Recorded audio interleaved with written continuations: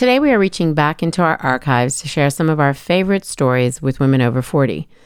Each of these women has started something special, and we wanted to make sure our new listeners didn't miss out on hearing these conversations. Old or new to the podcast, we hope each of these stories inspires you to consider your own possibilities. Enjoy.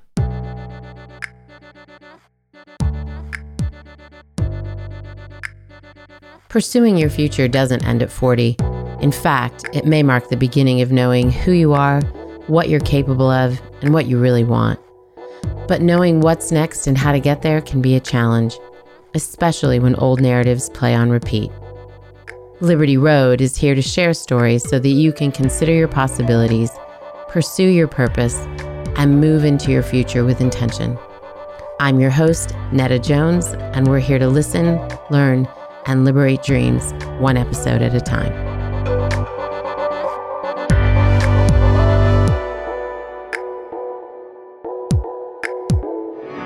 Well, hello, Liberty listeners. Welcome to another episode of Liberty Sessions. And today we have Jennifer Worley, founder of Face House. Jennifer, welcome. It's so great to have you. Or shall we say Jen? You go by Jen around here, right? Jen's great. And thank you so much for having me. It's a pleasure. Absolutely. I'm excited to kind of get into your story because it's unique in that I don't think we've ever told a story about three founders. So this is going to be a good one. And before we get into the founder sort of situation, tell us a little bit about what Face House is. Sure. So Face House is really the first ever open concept facial bar.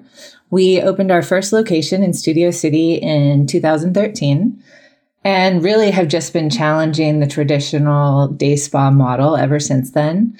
You know, the idea was to take away all the fluff, all the day spa elements that don't add to your actual facial, but that create a much higher overhead, which then trickles down to that high price tag for skincare.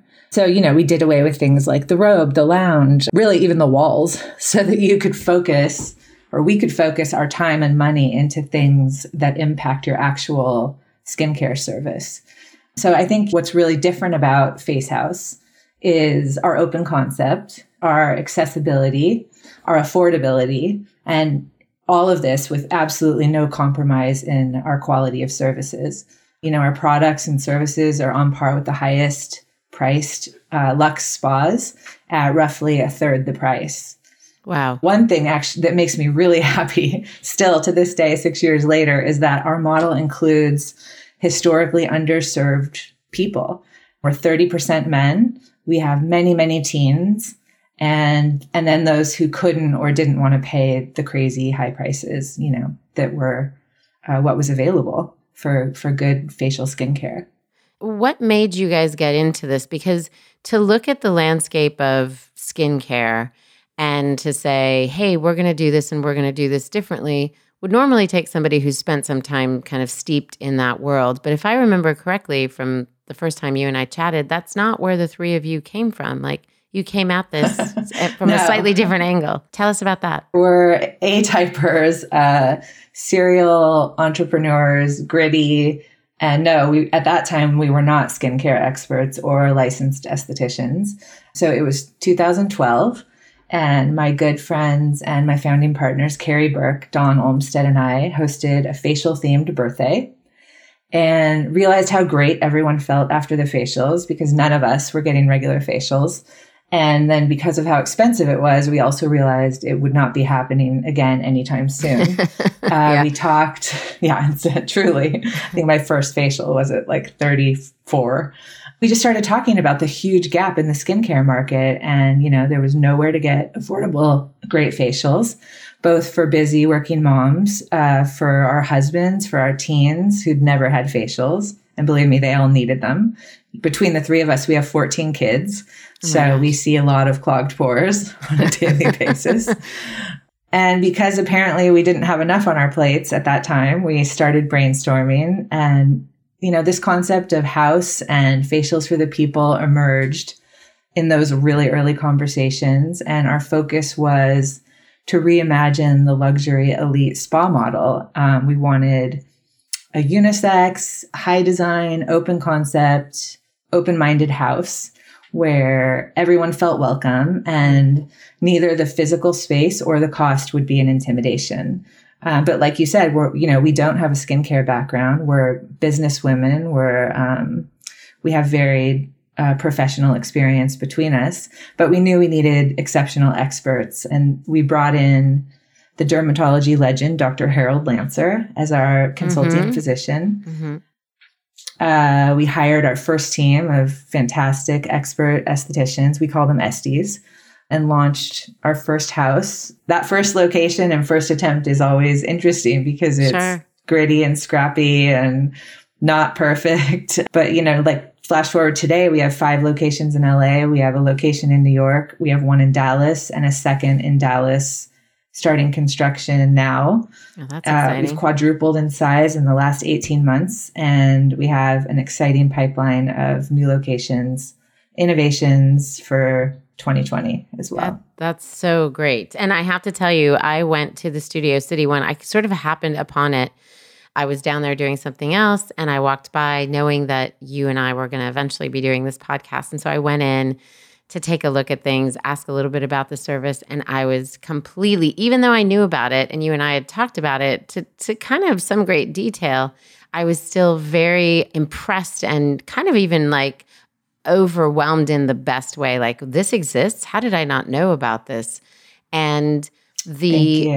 That's menu, really nice to hear. No, I'm being especially really at our very first location. And it's, by the way, OG model. It was impeccable. That's good to hear too. And I would have thought that, I, like you, have had some kind of spa facial experiences, little overpriced, so I don't do it with regularity. But when I went in there, I thought, man, this would be so easy. From an affordability price, you definitely have captured us or captivated us there. Like, the pricing was really accessible. And I have teenagers, and I thought, oh, this would be great for them. And I could see both my daughter here. Yeah, I could see my go son together, here. Yeah. Right? I mean, that's turned into a big piece, actually, that I think we underestimated in the beginning. We thought about, individuals going and feeling more comfortable in this open setting now than ever before, whether it's, working socially or, the hair salon or the new foot massage or, really everything's being done out in the open now. And we thought people would be comfortable and sometimes even more comfortable than a dark private room. Right. But we didn't anticipate the groups and the parties and the events that would emerge. And that's become a big part of our business, actually. Okay, I want to hear building. We had BuzzFeed. Yeah, I mean, I won't jump ahead. No, I want to hear more about that. But first, tell me a little bit about, so the three of you come together, you have this conversation, and you decide to move forward. And, one thing you said earlier is 3 type A people. And that sounds lovely, and that sounds like a nightmare all at the same time. So how do these 3 women... It could be, right? Yeah. So what did you guys do to alleviate any of the issues that may arise when 3 women who are strong and creative and have they're all visionaries in their own right. How do you pull this off? How do you pull something like this off with not just, 2 founders, but 3? Yes, it could be potentially really bad, actually. And luckily for us, it's not. And it's always been pretty great. I think our situation is different than a lot of partnerships. In the conception phase, the 3 of us were all integral and extremely involved. And then in 2013, Carrie and Dawn's careers in the entertainment industry took off. Carrie's now the president of ABC, and Dawn's the president of Universal Cable. So they're busy. Yeah. I've heard of those companies.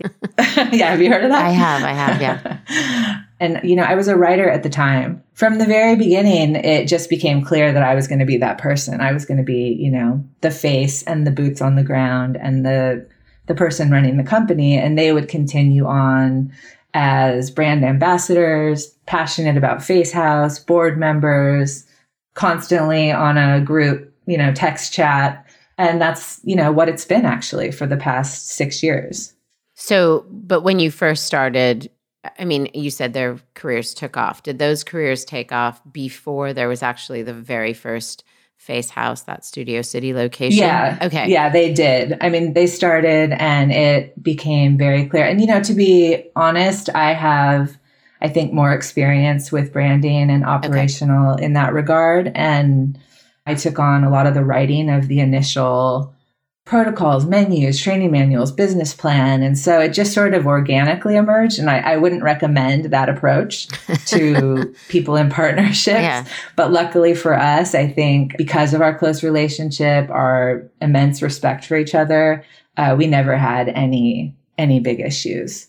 I mean, there's 3 of us too. So if there's a vote, there's always a result. I think when you have 2, it's really a lot harder. No, that's actually really true to some degree. I think that can alleviate some of those things that are that 50-50 tug of war that can sometimes happen with partners. Yes. Yeah, I mean, I've seen many, many partnerships fall apart that are 2 people, 2 friends. I think while it may have been harder to do most of that work myself, it also was easier because, there's an expression in probably most industries, but in the entertainment industry that we all have worked in, when there's too many cooks in the kitchen, it gets even more challenging. Yeah. So I think being able to run with things and then bring them in when needed for big decisions was probably easier in a lot of ways. Yeah. Now that's not the case because we have a huge team. So there's lots of cooks in the kitchen. But they're layered, right? Each cook has its they're making their own particular thing. So it's a little bit more organized. Oh, absolutely. Yeah. And you know what? We held out for the perfect partners too. So it's a dream team, actually. Okay. So you're taking us exactly where I wanted to go. When you guys came together to pull this brick and mortar off, that's a lot of money. So when you talk about partners right now, are you talking about financial partners? Or are you talking about people that came in that help with some of the operations of the company as well? I'm talking about both, thankfully. Okay. During those first 2 years, 3 years of the business, we launched our first location out of pocket, the 3 of us. We brought in a very small group of friends and family to help support some of the, continuing costs and the build out of our second location in West Hollywood, which was the second year. And then beyond that, we just refined our brand and worked really hard to make sure we were ready. We knew expansion was coming next, but we needed to find the right path. It wasn't going to come out of our accounts anymore. Sure. But we didn't want to bring on partners that had just the finance or just the structural and management experience. We wanted to find partners that could provide both. There was a big debate. We were new to this type of growth and people came to us with franchise models. It was sort of like a series of bad dates where I could see Dawn Googling them across the table, under the table, I should say, and, finding questionable elements to their histories. So, luckily we were approached by a fantastic team about 18 months ago, and they come with, 30 years of industry experience. They grew the brands Bliss and Carol's Daughter. Fantastic, both female founded businesses that started in small brick and mortar passion projects and then grew with the support of this team into global brands. Yeah. Our current and new CEO was the president of Bliss and Carol's Daughter. And because he's so revered and such a fantastic person, many of the people that have worked with him in the past came on board with us as well to build out our whole management team. That's amazing. Yeah, I'm so happy, so grateful. And so let me just back up a little bit because if I have it all kind of straight, and again, I'm asking these questions on behalf of the listener who's trying to do the math and say, okay, here's where I am in my process. How similar is this to Jen's process, and where do I differ, and where do I go get this awesome partner? So you have 2 locations. You guys know expansion's next, but you kind of really lean into ensuring that the brand is primed for expansion. Those are out of pocket and bringing in a series of kind of angels, friends and family. And then the partner comes, you said 18 months ago. Mm-hmm. So correct. There's a couple years there where you guys are not working with a strategy or financial partner. Is that correct? Do I have the timeline right? Yes. Okay. And in that time, you guys are seeing the growth of these 2 local brick and mortars and feeling out different potential partners along the way and just saying, no, it's not time. No, that's not the person. No, they're not ready. We're not ready. Yeah, whatever. It was more, I think, it's not the person. It's not the person. Okay. This is not something, we were literally Googling acronyms constantly. Like, what's VC? I feel like now I've probably had an honorary MBA 6 years later. Sure. I'm sure you have. We knew nothing, absolutely nothing. And it was, luckily our first 2 locations were profitable. The first one after a year, and I think the second one after 6 months. And as we open new locations, it's, even faster, which is great. But it wasn't enough money to expand and to really grow the company. So we knew we needed an infusion of investment and really had no idea how to do it at that point. I mean, if somebody did something that was a glaring misstep in their career, you didn't want to partner with them. But were you all looking for kind of a gut check? Like, yeah, this is the right person. And if we all didn't agree, we were going to move on. Like, what was the thing that helped you to be picky to the point of ultimately landing with the right person? Yeah, I think we're very gut check people. Mm-hmm. I mean, I think women maybe skew that way, and so there was a lot of that, but there was also criteria. I mean, we knew we needed funding. We knew we needed some industry experience. We knew we needed someone that had scaled and grown businesses and that could provide some kind of operational support and to help build out the systems and the structure of the company. And when those people came along, did you feel like once they were on board, did you feel like you still were able to maintain sort of the control you wanted in leading the company where it was going? Or did you feel like, oh, now I have a partner to bounce things off of and we're doing this together? Or did you feel like you had to kind of step aside in some way? Sometimes I've wanted to step aside a little, to be honest. Yeah. But no, I've never stepped aside. I've never been asked or wanted to step aside. Yeah. And I would say I'm leading alongside some fantastic partners. I mean, we're all extremely involved. It's very collaborative.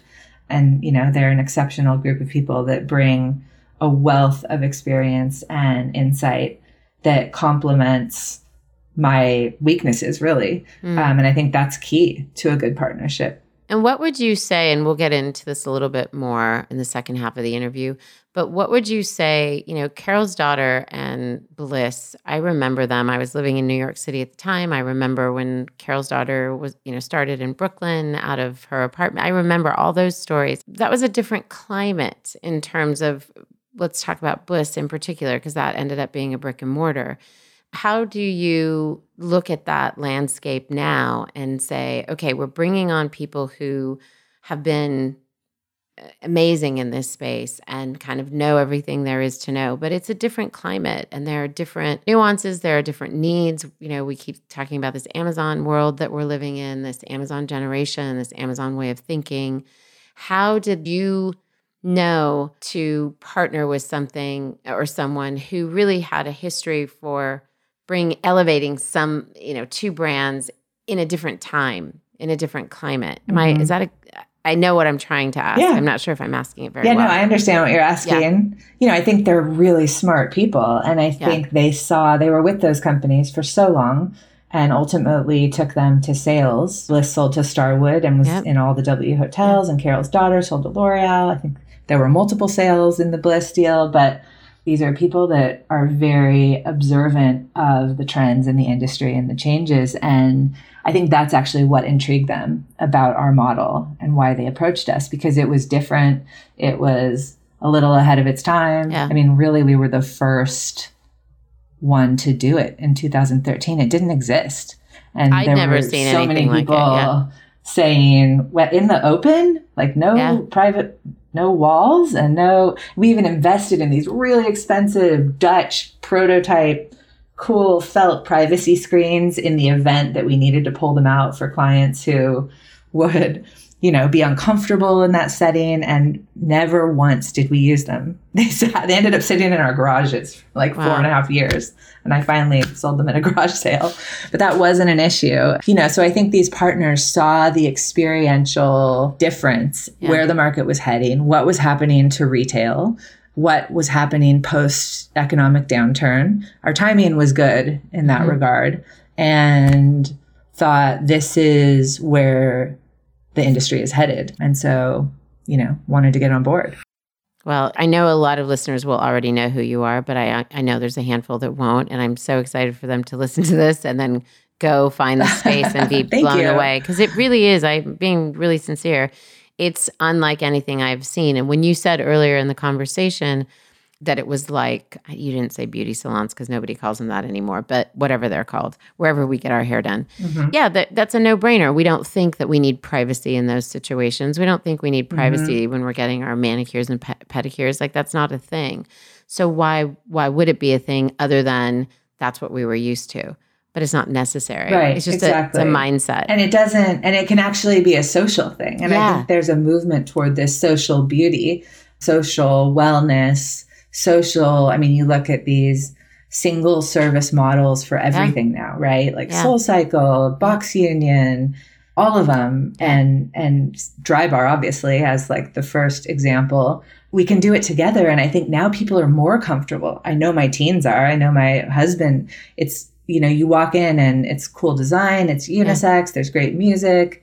We've done away with the traditional desk. We have a communal table. So you're very, immersed with our team. There isn't this barrier. And that all lends itself to a kind of a party atmosphere too. So we host so many birthday parties, bridal showers, team building events, party book parties. And the list, it's fantastic to see that it's just a totally different approach. You can be chatting with people while getting an LED light, oxygen blast, extraction, facial, and you haven't lost your momentum from the day. You haven't had to disrobe. Yeah. It energizes you. I mean, it's relaxing, but it energizes you so that you're not sort of taken out of your day like you would be in a day spa. Sure. I would think too with the party piece of it, with multiple people going at the same time, whether it's a big party or, a small group of friends that are going, that everybody having a slightly different treatment and then talking about it on their way out elicits, person A who didn't have whatever service was going back to get what person B got. So it's almost like those people become mouthpieces for Face House among their own friend set. Right. Which I don't know if that was intentional, but that's really brilliant marketing. So let's just call it intentional. But it's definitely an important piece, right? And because it's very customized and very visual, we have a whole menu of very specific facials, but then also add-ons, boosts we call them, that are really innovative, interesting boosts, with peels and the LightStim LED. And like I said earlier, it's a fraction of the cost. I think this same LightStim machine, you pay $500 to $600 for one service at high-end day spas in LA. And at Face House, it's $70. Wow. So it's a staggering difference for the same exact service. Wow. And when you first started talking, it sounded like the party thing was a surprise to you guys. Or maybe correct me if I'm wrong. Was that always a part of the model?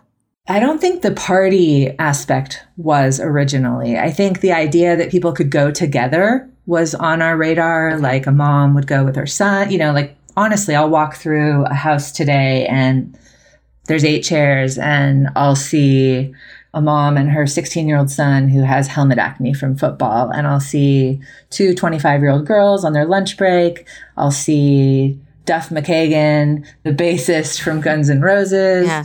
And then on the far right is an Orthodox rabbi with his daughter. Wow. And luckily, we have male estheticians on staff. He was able to get a facial. But it really, honestly, every time I go in, I'm amazed and thrilled to see who our client base is. So the party thing, I think, emerged organically. But the doing it together piece was always intended. Part of the plan. Sure.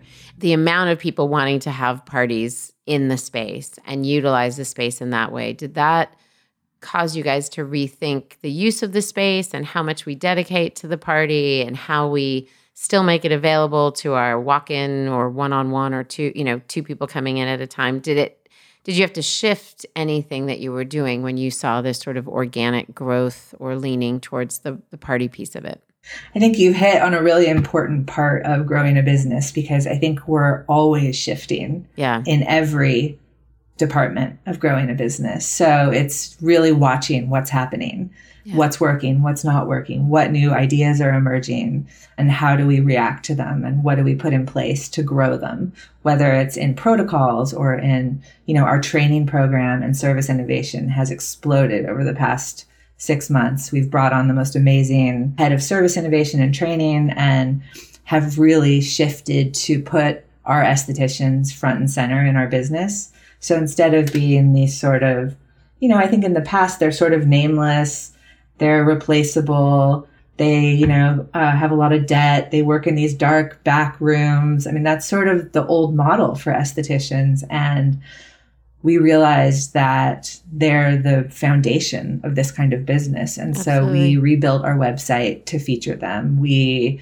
have incredible, robust training and ongoing education. We have an incredible career pathing model for them. And they are critical to the success of our business. And to that end, if you're not going into a room with them, it's not all about kind of what the room or the private ambiance is all about. They almost become even more integral to the experience, right? It's like you're having an experience in this open space, but you're having it with me, the esthetician. Like we're the ones that are in some ways connecting. I'm hearing your story. Because you haven't had a facial yet, right? But we have to get you in there. Yeah, I will. But you still feel that really personal, intimate connection with your esthetician, despite the fact that you're in this open setting. And for them, the vast majority of estheticians are actually really social, warm, touchy-feely, passionate, skincare obsessed people. And I think it's a little bit of a rude awakening to them a year into their careers that they're isolated and in the dark and in private. And if they're new, they're really not being able to watch and learn from expert or seasoned estheticians. So I think our model solves for all of those issues that they face. So they're able to really watch and learn, to ask questions, and then to feel connected to people. Yeah, you bring in all that raw talent and all that passion for something, and you create not just a platform where they can have a career, but you create a platform where they can actually thrive in a career. And it becomes, it's interesting, as you were talking, I was thinking the innovation for a company that's doing well is not only client facing. The innovation is often even within their own employees. How do you build that team and how do you do that? Right? So yes, we're 50-50. I mean, we're still in growth and scaling phase here. So we're putting programs in place. I mean, we've just completely reworked and are relaunching an incentive program for our teams. It's going to be huge and fantastic for them. And at the same time, we're looking at client facing the actual product we're creating with equal energy and innovation. Yeah. So it's a lot. Because you're right. You're looking at it from both sides all the time. I think it's good for people because they can walk into your space or hear this story and think all the innovation and all the ideas and the sexiness is all client facing and forget how much work and how much thoughtfulness has to go into how do we create that space for the people who work for us and work with us to ultimately sell what is this amazing service to our customer. It's so much of it. Yeah, you won't have a good company. I mean, no matter how great your protocols are and your space looks, and I mean, it's not going to be a success if you don't have an amazing program for your employees and you keep them and you grow them and you give them opportunity. A service brand only works when everyone's thriving. So you keep leading me into the next question. I love this. So what has been the hardest part of launching this service brand? And it's probably, there's more to come. But if you look back at the last 6 years, what would you say has been harder than you probably anticipated? Because I get a sense that you knew it was going to be hard, that you didn't ever think this was going to be easy.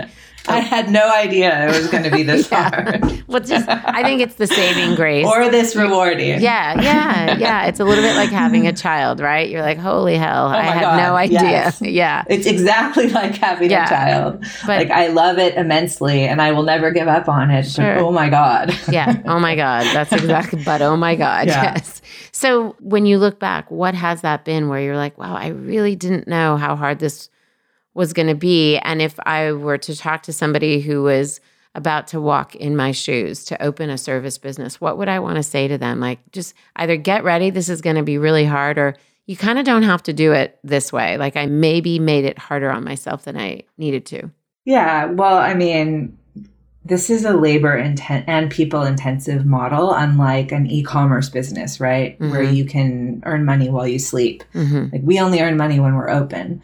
And when you run a brick and mortar business like this, especially one that's in steep growth mode, there are so many moving parts that require organization, foresight, ability to scale, and all of that without losing the core elements of the brand along the way. I think, it's critical that you do your research and that you develop a concept, make sure your concept is strong, that your brand identity fills a gap, and that you're doing it differently and better than your competitors. I would say you have to learn from your mistakes and not let your ego stop you from knowing your own weaknesses so that you are open to improvements. And was that hard for you? Or did you, you were a professional before you did this. So some of that is just, I had this working knowledge. What was it that was specifically hard because you probably learned the ego thing in your prior professional career, right? Yeah, I am as a writer, I'm a bit of a serial student and entrepreneur. I've had a very varied career path. And I think, I learned humility along the way. I've had entrepreneurial ventures. I've designed, manufactured, and distributed my own products. I've been a working author and screenwriter and gotten harsh feedback and learned how to grow. And, all of those things, I think, taught me so much in terms of collaboration and really drawing upon the strengths of others, and also helped in terms of brand development, identity, design, things like that. But I think the hardest part for me was just kind of fumbling in the dark. I like being good and knowing what I do. And I'm not afraid of learning. I love, I continually go back to school. My poor husband, I'm like always enrolling in something, but he's thankfully very supportive. But it's hard to have to learn something while you're doing it. I think for me, that was the hardest part. That's good. That's good. And you probably, to some degree, we go into those thinking we have some expertise, otherwise we wouldn't be going into them. Or at the very least, it's a really strong idea. So this constant learning, constant educating, constant willingness to find the gap and fill it, whether it's with your own, within a learning curve of your own or outside of yourself. Yeah, I think you're right. It's either you are an absolute expert, and so, creating a business around that expertise is a no-brainer, or you have a really strong idea. And for us, it was a strong idea and no expertise. Expertise in terms of production, right? Carrie and Don are both producers. I'm a writer. I have branding experience. We had some of the fundamentals for building a business in place, but not a lot of expertise in this sector specifically. But I think, we weren't afraid to dive in and learn and bring in the experts that we needed. So I think it's that willingness and stamina and grit that allowed us to go for it. Well, and the genius behind you guys not coming from that space is that you were able to view it in a different way, that you had a fresh set of eyes on it. And sometimes when people come from a particular industry, they can get stuck in the, well, that's not how it's done, or you really can't, there's a little bit of, I know too much. And so I don't know how to color outside of the lines because I've been steeped into it. That's been an interesting part actually along the way, because you're right. We see it from the perspective of what we would want to exist. And whether, sometimes, we're hiring, we've gone from 13 employees to, 140, I think right now. Wow. And you interview people who are veterans, and sometimes you're right, their mindset is so ingrained in that traditional model that it's a struggle for them to adopt a totally different approach. And, same thing with our partners, although, I think they're excited about turning left when everyone else is going straight. And that's our constant mode. Like we never are comfortable. We never let ourselves be comfortable with the status quo. I mean, part of, that was why is there a desk? Well, why is there? It's constantly asking those questions. Yeah. Not taking anything for granted. Yeah. I love that. Okay. So something in who you are, in your DNA just makes you, I mean, I can just hear it. This has nothing to do with the experience you brought into this. This is just a part of who you are. But I have to ask, you've said a couple times you were writing before. So you were in the industry along with these other two women. And by industry, I should be clear, because not everybody listening is in LA. But you were part of the kind of Hollywood movie, maybe TV scene for a while. Is that right? That's right. That was a period of time. My whole life, I think I wanted to be a writer. And I definitely, like you said, was born with an entrepreneurial spirit. I think I got it from my dad, who always has a great idea. And I remember at age 7 or 8, I joined the Captain America Club. This is like 1980, 81. Uh-huh. And apparently they could make children work for them at that time. I don't think we can do that anymore now. Probably not. But I sold paper. Yeah, I sold paper goods to my entire neighborhood and was able to choose from a catalog by salary. And the items I chose were a pop tent and a wallet, a Velcro wallet. Oh so I moved into my backyard for a solid 72 hours in my tent because I couldn't wait to get on with my life. I love that. So I think there is that entrepreneurial spirit. I've been a deckhand on an Alaskan fishing boat, a teacher, an author, a screenwriter. I was VP of Creative Affairs for a really interesting film production company. And then most recently, I studied landscape architecture at UCLA. And I just love learning. Yeah. And I'm not afraid to fail, which I think is something I hope I'm teaching my kids, because none of this comes without failure. It's constantly failing and getting back up, whether on a really small, hopefully mostly on a small scale. But that's how you learn. Absolutely. I'm all for it. Learn. And if you are afraid to take that sort of risk, then you live in this sort of arrested development state. And no one wants to be in that. I remember hearing or reading, and I think it's kind of, she's probably hashtagged it by now, but the founder of Spanx has said that when she and her brother would come home from school, her dad would say at the dinner table, "How did you fail today? Like, what did you fail at today?" Like, right. That was, yes, I've heard that. Yeah. And I thought, man, what a brilliant thing to give, what a gift to give to your kids, that freedom to fail. And then all the things they get to try and they get to put themselves in front of, because often we don't know. We have no idea, whether we don't know what the experience will be and if we'll kind of gravitate towards it, or if there's kind of this little magic that happens and we find ourselves, oh man, I really like this entrepreneurial thing, or I really like managing people, or I really, whatever it is. So I love that. I mean, it might not be for everyone, honestly. No, it is not. It's not for the faint of heart. Yes. And it requires serious stamina, and it requires, just the ability to be knocked down and to get back up and not give up. Yes. It's not smooth sailing. No, I used to think that entrepreneurship was for everyone, that people just needed to open themselves up to it. And I no longer, 8 years ago, 6 years ago, somewhere along the road, I was like, I don't think that's true. And I think that's a really, that's not honoring people to say that everyone can do this or should do this.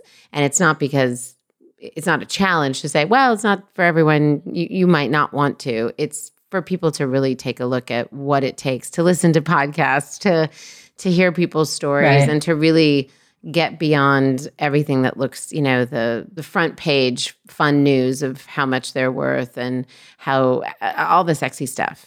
It's really getting behind the scenes and saying, what was the cost? What did it cost you to get to that, in time, in money, in heartache, in all the things? And then asking yourself from that vantage point, like, am I up for that? Am I up for all of that? And you can't predict it. No, you cannot. You can't predict the outcome. No, you cannot. So it's being optimistic, but with a real dose of caution. Yeah, at all times. We will definitely be hashtagging that one. So, was there a time that you ever felt like, you know what, we're done, I need to throw in the towel? And if so, what kept you going? Oh my God. Yes, not just throw it in, but burn it, bury it, ship it to Mars. I mean, every time you're faced with greater risk and have to be the person to say, okay, yes, let's do it, knowing that you're taking that risk, or when issues arise that just feel stressful and exhausting, it's those moments I want to go live on a beach with no possessions somewhere. But I think the other bigger part of me, and luckily it is the bigger part, just keeps me pushing, improving, learning, wading through the challenges, aiming for a good result, and staying optimistic. And, you have to watch the indicators too. I mean, if there's promise and there's growth and there's revenue and there's good press and you're seeing an upward trajectory, all those, you have to pay attention to those indicators. And at some point, it probably is wiser to throw in the towel if it's not going well. But for us, there's always been positive motion and momentum. Well, and let's just keep hoping for more of that, because I think what you guys are building is great. Thank you. Me too. And a great opportunity for more and more people from a customer base, to experience what your offering is, and great skincare, like the result of that. So kudos to you guys. It's great. I want to take us a little bit into kind of picking your brain for those people who are listening and really curious about the brick and mortar space. I think that's one of the things I hear people asking me about constantly. Like, yes, we know we need to be engaging and, creating experiential sort of things for people to draw people in, because it is so daunting. What is the thing that you think they're really having to overcome in the brick and mortar space? Because people, they don't want to just live in their houses all the time. They do want to go somewhere, but we just have to get them there. So what would you say is kind of, let me give you this one little nugget of advice that you need to overcome, or that you need to deal with before you consider this? We were lucky and sort of unintentionally happened upon the perfect time to launch a service business. It was right, like I said, after the economic downturn.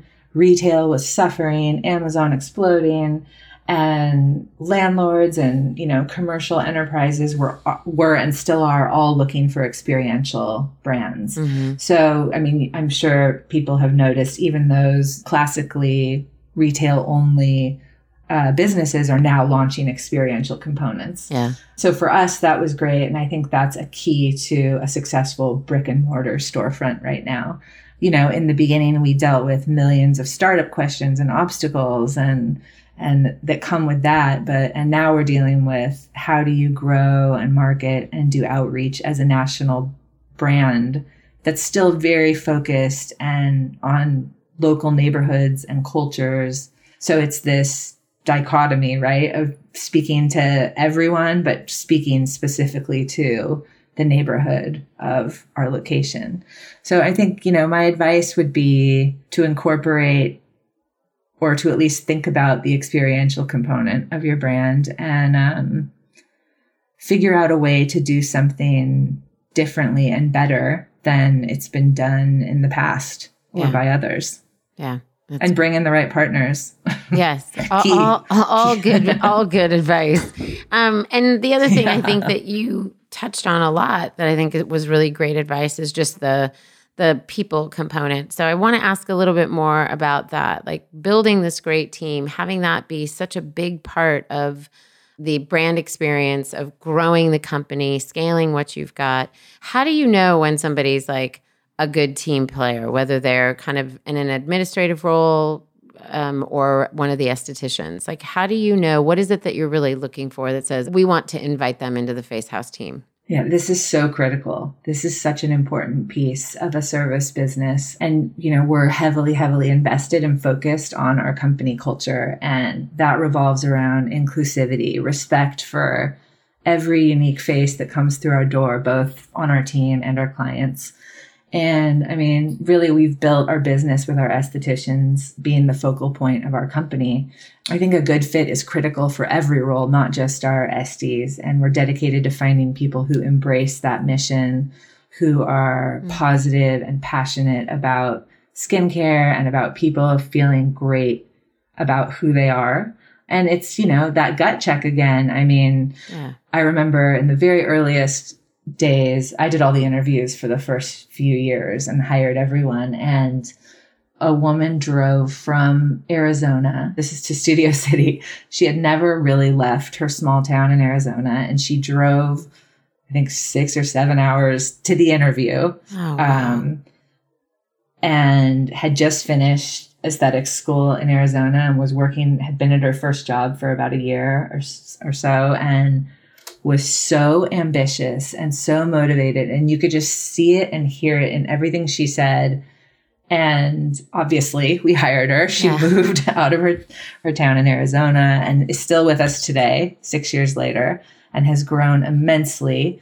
You know, you just can feel that passion. And for us, it's more important to find that person with that passion than to find someone who has 25 years experience. I mean, especially because I think I mentioned it earlier, we recently hired a head of service innovation and training, Anne-Marie Chilme, who's amazing.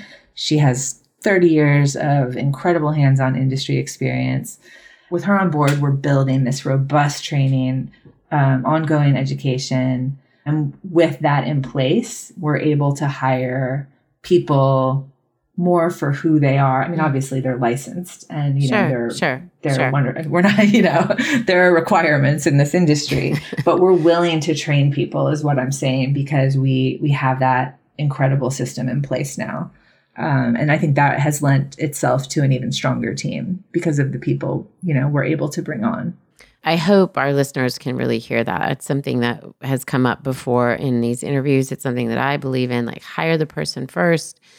You can train people. And if you're hiring the right person, one of the things you want them to be is trainable, that they want to learn, that they're eager to learn, that they're, and I mean at every level. I mean, even people that are, absolutely. You're hiring around you that could, that could be at your same level or eventually that you can report to, which sometimes is the case with founders, that they hire people that they end up reporting to in some capacity. So I'm talking at all levels. Yes. It's buying into the culture of the company. It's buying into the growth. When you're in growth mode, there's going to be discomfort sometimes. Like, well, we don't know. We're going to shift. Things are going to change. Hang tight. We'll get right back to you. It's people who kind of give you the benefit of the doubt in that season. And I think that a lot of that is probably gut check. And a lot of that is putting the right interviewers in place. Like the fact that it was you for those first couple of years makes all the sense in the world, because you know kind of the face house speak. You know what you're looking for. You know what you want your clients to experience when they come in. And don't underestimate the power of company culture and who you hire. I mean, honestly, especially as an open concept, people intensive business, I mean, it really is the foundation of your business. So it demands and deserves a lot of your time. Yeah. And even to that point, like I can imagine you have to be careful of anybody being toxic in an environment like that, because in an isolated room, it's in an isolated room. Out in the open, it can, ruin the experience of people who aren't even directly coming in contact with that person. Yep. Very true. Yeah. But I think, that positivity permeates so much of our business. Sure. And I don't know if when people come, we have we call them houseisms on our walls in unique, decorative design ways. And I mean, from the handbook to the employee, I mean, all of it is built around that voice and that company culture. So the hope is that we're attracting people that care about that. And then, just, asking the right questions and really getting to know the people that you're interviewing. Yeah, that's great. Thank you for that, Jen. So one of the things that we love asking people who, like you, are often type A and often kind of getting lots of things done in their day is just their life hacks. Like, what are the things and you're a mom, you mentioned that. I mean, there's a lot going on in your life. What are some of the things that you do, whether they're apps or just very practical things that you do to kind of make sure that you are not, I'm not going to go into the work-life balance because I'm not sure that we totally buy into that around here, but that there is a more holistic way of being. And, what do you do to make sure that you are living your best life, both at work and in your personal life?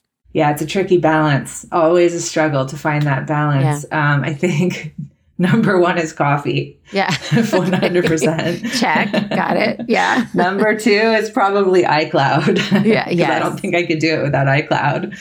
I have a handful of great apps. Wunderlist is an awesome app that I use all the time because it's a list building app that you can collaborate on with other people.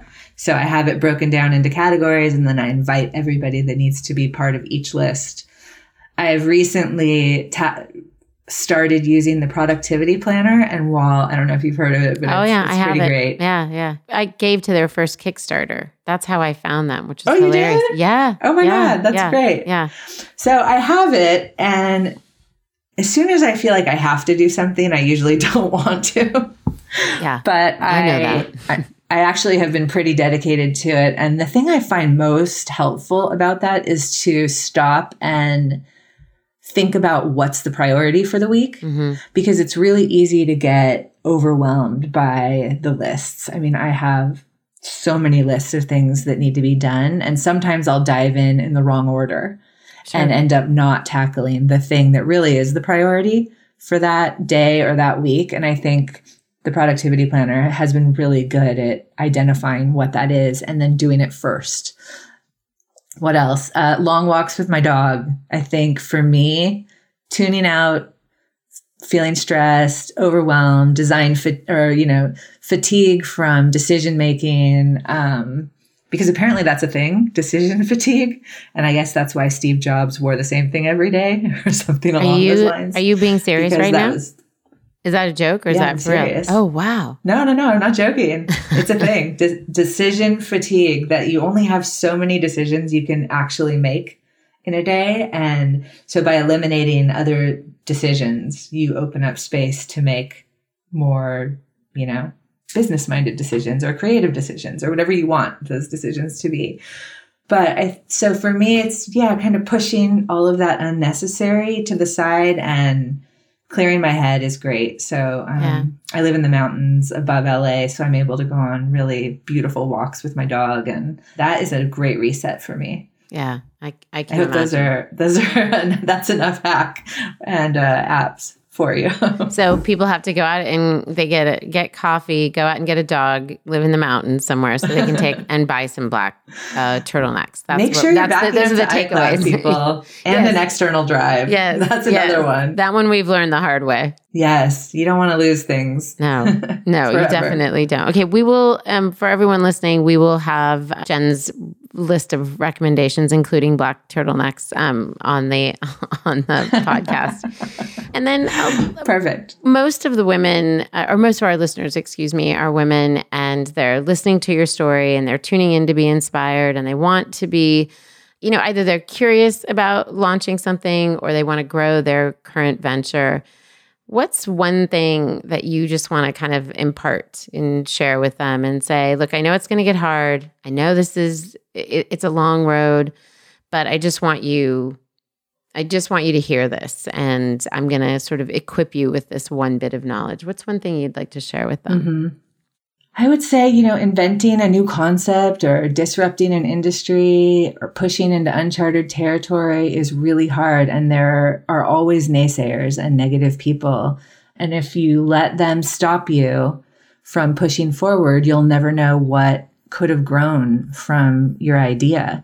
So surround yourself with supportive, positive people. You have to know your own weaknesses, and then either partner or just talk to people with those strengths that can fill those gaps for you. And then, when forming a partnership, I think it's critical that you identify the terms of your partnership in the beginning. I think too many partnerships fail and fall apart because this didn't happen. Yeah, I agree. And we've dedicated a few different podcasts to that very thing. So thanks for validating that.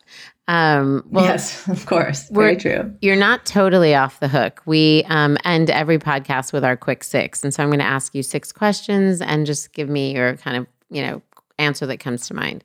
The first one is, do you prefer a 9 to 5 or a flex schedule? Oh, that's easy. Flex. Flex schedule. And by the way, that doesn't mean fewer hours than 9 to 5. Yes. That just means I know whenever I feel like it. That's always a little bit of a lie. When people hear that, I feel like they have to hear the part that's like, yeah, so I start working when everyone goes to sleep at 10 and then at 2 o'clock in the morning. Yes. Yeah. And then I think I know this because maybe you just gave a nod to this, but do you prefer the mountains or the beach when vacationing? Well, I grew up at the beach and now I live in the mountains. So I think a great thing about California is that you could do both in one day. So I'm going to go mountains to the beach in the same day. You've worked them both in. Well done. Well played. And do you prefer working from your home or an office? Ooh, I love, wow, I'm answering really evasively all of these. But I'm actually 50-50 on that one. We have a great house quarters office in West Hollywood that's full of people and activity and ideas.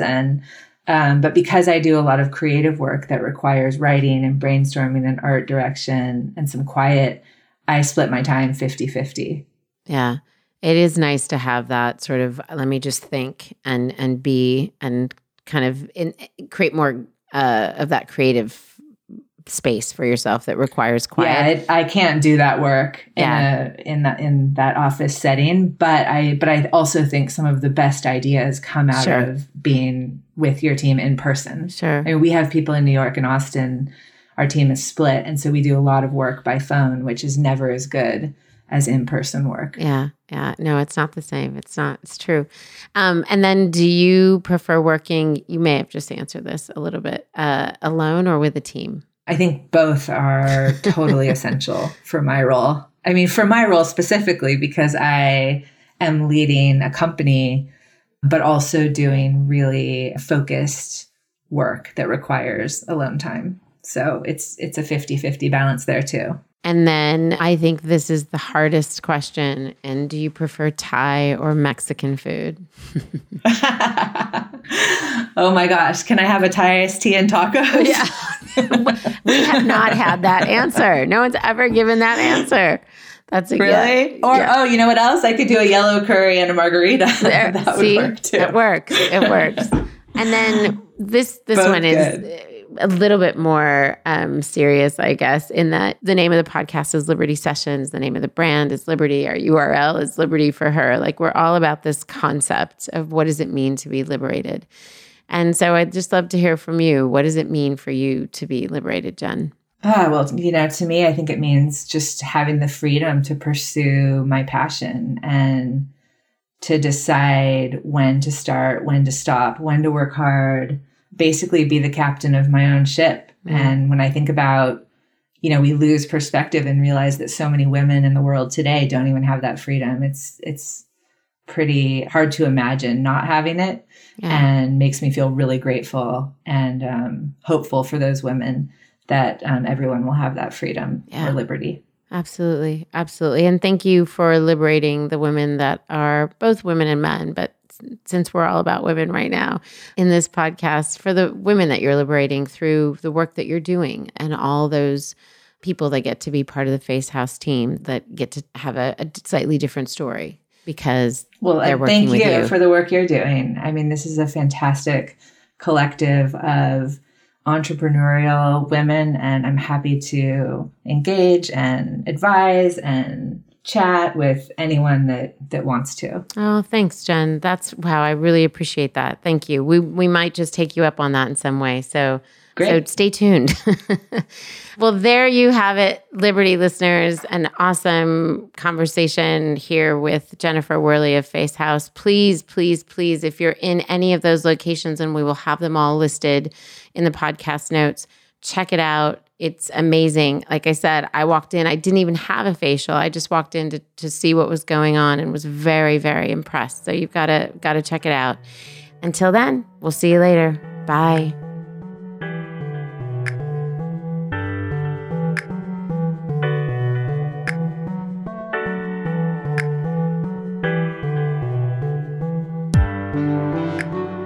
Liberty Road is broadcast on all platforms: Apple Podcast, Spotify, Stitcher, Google Podcasts, and more.